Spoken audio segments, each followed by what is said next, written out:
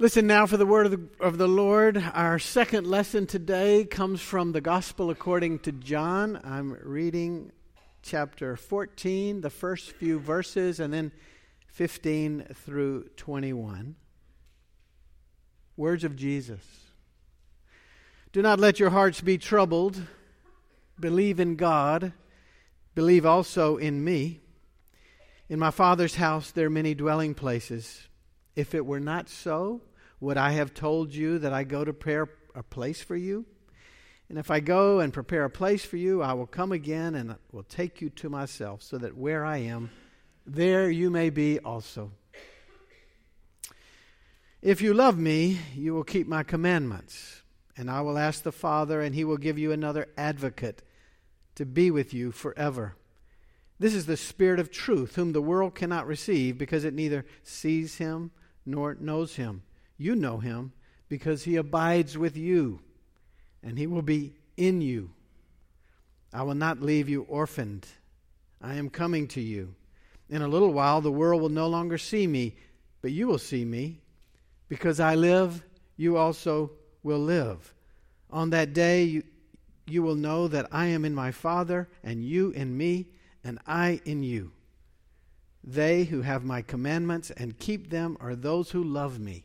And those who love me will be loved by my Father, and I will love them, and I will reveal myself to them.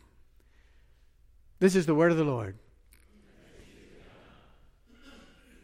The reading of these words from John get me thinking this morning, not really about Sunday morning gatherings in this place, but funerals and memorial services. In fact, in all my years of pastoral ministry, more than 30 years, I've preached on this passage on a Sunday morning only one time, and it was in conjunction with another passage. Jesus says, believe in God, believe also in me. In my Father's house there are many dwelling places.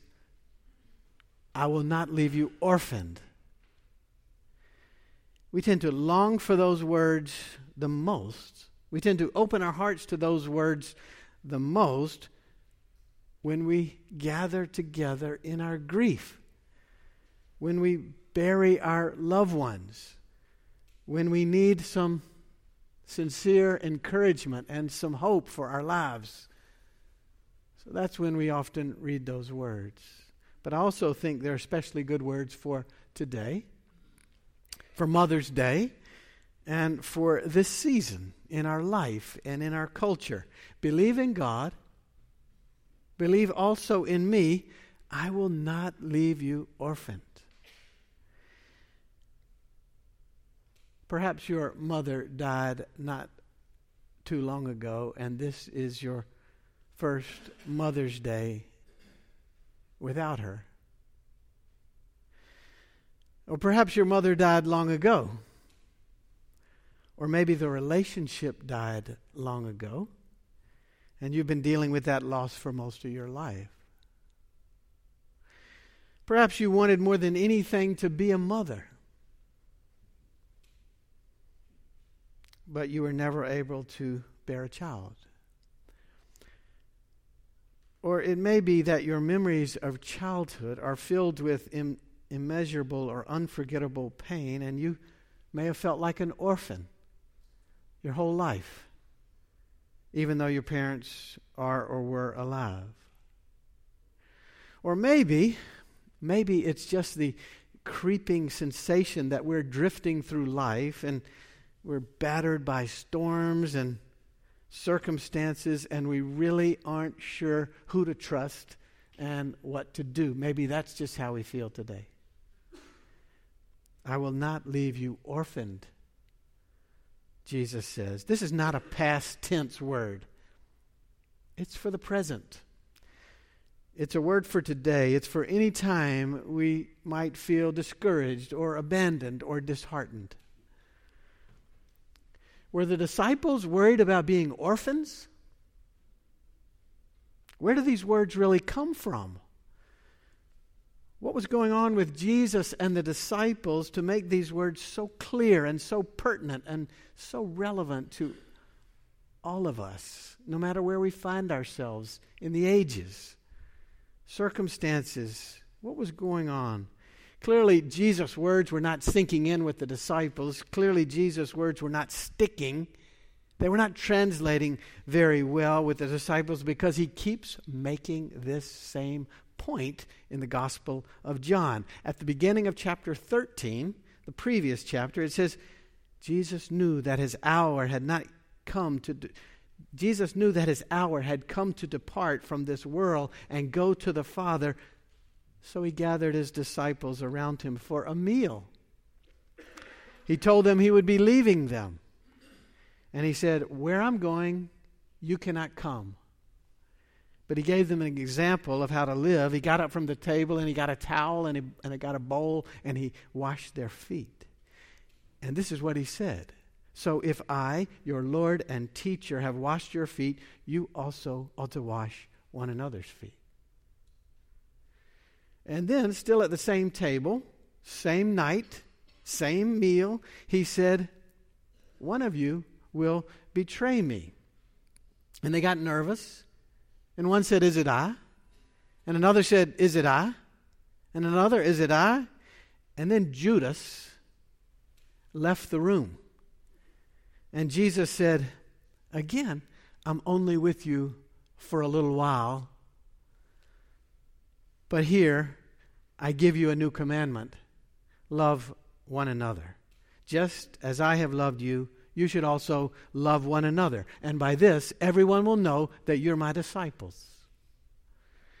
But the confusion understandably continued because even at the same meal, a little bit later, Peter asked him, where are you going? And why can I not follow you now? So there's 3 chapters of this long conversation, 3 chapters with this discussion, with this uncertainty, with this confusion about where are you going and can we not follow? And Jesus' constant answer. He keeps answering. It's almost like that saying that I keep in my study. It says the main thing is to keep the main thing. The main thing sits right above my desk. Right? It's almost like the theologian who's spent his whole life studying the Christian gospel and tries to sum it up in one sentence. How do you sum it up in one sentence? Well, ask a theologian that question. It's almost like the final lecture of any professor. The final lecture at the end of a long career, what do you say in your final lecture? Or maybe it's like the commencement address, which are going on all around in these weeks at the end of the school year. Key words to send people off on graduation day. What do you say? Well, this message, constant message from Jesus across 13 and 14 and 15, these chapters, this is Jesus' main thing. This is Jesus' summation of the gospel as simply as he can make it. This is Jesus' last lecture. This is Jesus' commencement address. So Jesus says, do not let your hearts be troubled. Believe in God. Believe also in me. I will not leave you orphaned. And this is what you do. Love one another. Keep my commandments. Love one another. It's not really like the disciples hadn't heard it yet. It's all through here. Did Jesus think the disciples had already forgotten it from the last time that he had just said it a few minutes before? Did the disciples wonder why Jesus was repeating himself over and over? Well, they didn't ask him. They didn't ask him. Jesus just goes on with the same message, connecting the love commandment to the promise. I will ask the Father, he says, and he will give you another advocate to be with you forever. What did Jesus mean by this? Who or what is the advocate? The advocate language comes from the courtroom. The advocate could also be translated counselor. It's a Greek word. It's advocate in some translation, counselor in other translation. The word comes from the language of the courtroom. An advocate would stand right next to you and speak on your behalf. An advocate would stand up with you and support you. Jesus goes on to call the advocate the Spirit of truth, or a bit later, the Holy Spirit. So advocate and the Holy Spirit seem to be one and the same in this gospel. This advocate spirit will abide in them. And a couple of weeks ago we talked about this, make a home in them. This advocate will empower them to actually do what Jesus invited them to do. Love one another, even as Jesus had loved them. The advocate will be there to help you, to support you, to encourage you, to empower you. More than that, through the presence of the Spirit, Jesus will be with them. That's the promise, even after he has gone away. So, no wonder we like listening to these words when we're grieving. No wonder we open this particular text at funerals and at times of loss. Jesus is always trying to assure us that we are never alone and we're never on our own. Believe in God, believe also in me. I will not leave you orphaned no matter what happens to your life, your deepest loss, your biggest pain. Believe in God, believe also in me. I will not leave you orphaned. That's the message. And it can be so hard to grasp. That's the message. But it's often so hard to believe. We often feel very alone. We often feel on our own. We often feel disheartened. We often feel discouraged by what happens to us, around us. We often lack in hope about how things are actually going to get better.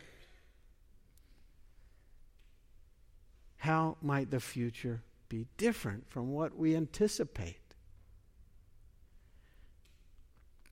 Here's what commentator Dale Bruner says about this passage. Into the Slough of Despond. Slough of Despond would be a muddy valley of degradation and hopelessness. Into the Slough of Despond that can be our life, Jesus throws a rope of hope. Isn't that great? Into the Slough of Despond, a rope of hope. The antidote, according to Bruner, to a troubled spirit, to a discouraged and beaten down heart, according to Jesus, for all the disciples, which would include us, is a freshly trusting relation with God and God's Son, who knows how to calm the storms and who knows how to get to the port. With careful explication of this text, Bruner reminds us that we should take our eyes off of ourselves. That's kind of hard to do. Take our eyes off of ourselves because we're so accustomed to doing everything ourselves. Take our eyes off ourselves. We're so used to finding our way ourselves. Take our eyes off ourselves. We think we can do everything. But so much is beyond our control. So many people, so many circumstances let us down, affect us, devastate us. So much just happens to us. It does. But the promise holds. God is alive. God is well. God is at work always. God is trustworthy. God is present in Jesus. God is present in the advocate who is standing beside us in all moments, who never leaves us. We can only trust God. So Jesus pleads with us. Please do it. Trust God and trust in me. Do not let your hearts be troubled. Believe. Lean into God. That's the invitation. The answer to a troubled heart and a disheartened spirit, according to the passage, is a freshly trusting relation with God and God's Son, who knows how to calm the storms and get us back to port. This, my friends, this freshly trusting relations with God is something we have to practice. It doesn't come automatically. We have to practice it. We have to work at it, because the disheartening forces, the challenges that can come our way can be really difficult. So much can happen that makes us doubt. So much happens that gets us discouraged. So much happens that we can feel overwhelmed. We got to practice this, believing, trusting. Gregory Boyle, in his latest book about the important ministry with gangs in the projects in Los Angeles, says that following his talks all around the country, he almost always gets this question: has he ever come close to losing his faith? Boyle works with young people, drug-related, gang-related, every day, all day. He's done it his whole life, his whole ministry. So people ask him, haven't you lost your faith? Because he's buried 220 kids. 220 kids all killed because of gun violence, gang violence. Kids he's loved, he says, and kids killed by kids he loved. He says he's never shaken his fist at God. He doesn't see God as an accomplice in these things. What did God have to do with it, he asked. Talks about the correspondence that Jacqueline Kennedy had with a priest in Ireland. Jackie Kennedy wrote to the priest in Ireland saying that she felt so bitter in her faith. She so angry at God. How could God let this happen? She asked. But God wasn't in the Texas School Book Depository, aiding and abetting that situation. So Boyle reminds us, and Boyle applies this to his own work. God was and is in the heartbreak and in the insights born of sadness. And God is in the arms that wrap around our grief.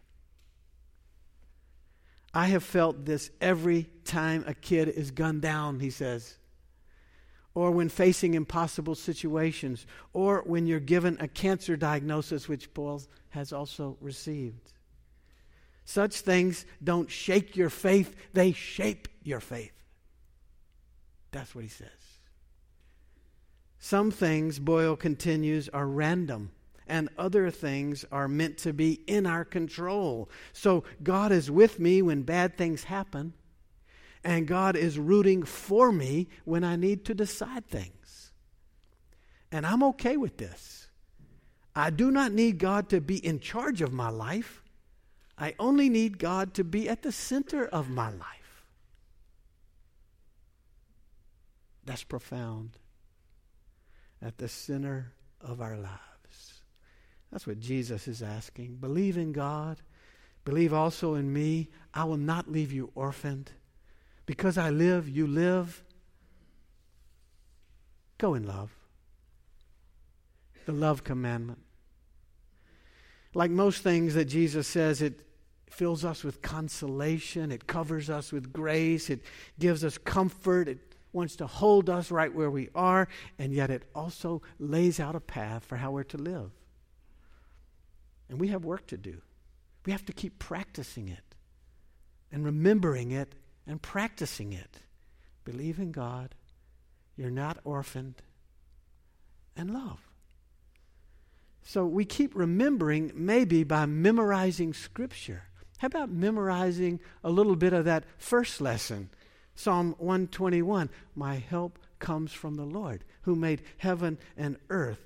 He who keeps Israel will neither slumber nor sleep. The Lord will keep your life. The Lord will watch over your coming out and your going in from this time forth and forevermore. See, this is the truth of the gospel. Believe in God, believe also in me. I will not leave you orphaned.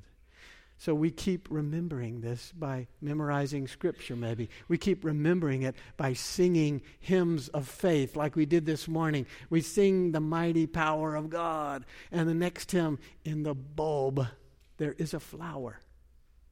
And we keep gathering in community. And we keep striving to encourage one another when we get down, saying, believe in God, believe also in me. You are not orphaned. We keep remembering. I keep remembering by reciting, we trust God. Because it's really easy to trust the crisis and the chaos around us and let it cover us. No, we trust God, whose promises will prevail no matter what. This is a fact, and this is what we strive to believe. It's our goal. We put our faith, we lean into not just the news of the day or the worries of our lives or the diagnosis or the chaos. We believe in God, who gives us an advocate who will never leave us, ever. And then when we remember, see, we're reminded how to live. We're to live with love. The advocate, the Spirit, will empower us to live with love, promoting the reign of God in the world. We have to keep leaning into, working on, building the kind of world that God intends. It seems to say, I will not leave you orphaned. You don't leave anybody behind. Love. Love. They'll know you're my disciples by your love. So the combination of the two, the promise, I'll not leave you orphaned, and the expectation, love, actually deepen our faith and shape us as disciples. One more brief story from Gregory Boyle from Homeboy Ministries.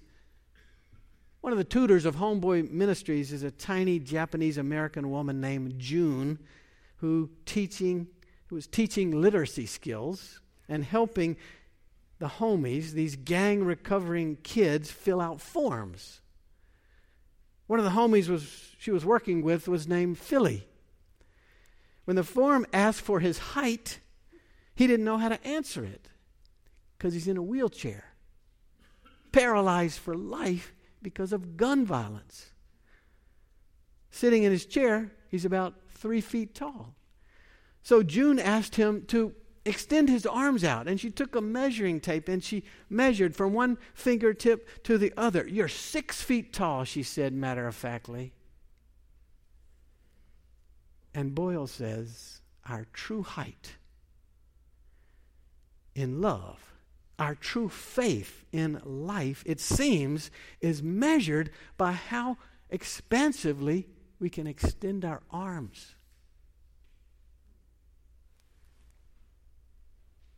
Lots of things happen to us. Lots of things shape us. Losses, pains, uncertainty, chaos. But our calling, our way of living is in love as disciples, remembering Jesus' main message, his commencement address, his final lecture. Believe in God. I will not leave you orphaned. Love. Love. Jesus comes to the world to make the world a more wholesome and hopeful place. And you know what? That changes everything about our lives. We are not orphaned. And Jesus calls us always to be a part of the healing and redeeming of the world. And that changes everything about our lives. May it be so. Amen. Let us pray. Fill us with your Spirit, O God, in such a way in such a way that we are both comforted and consoled and increasingly committed to compassion and care in the world, following Jesus Christ our Lord. Amen.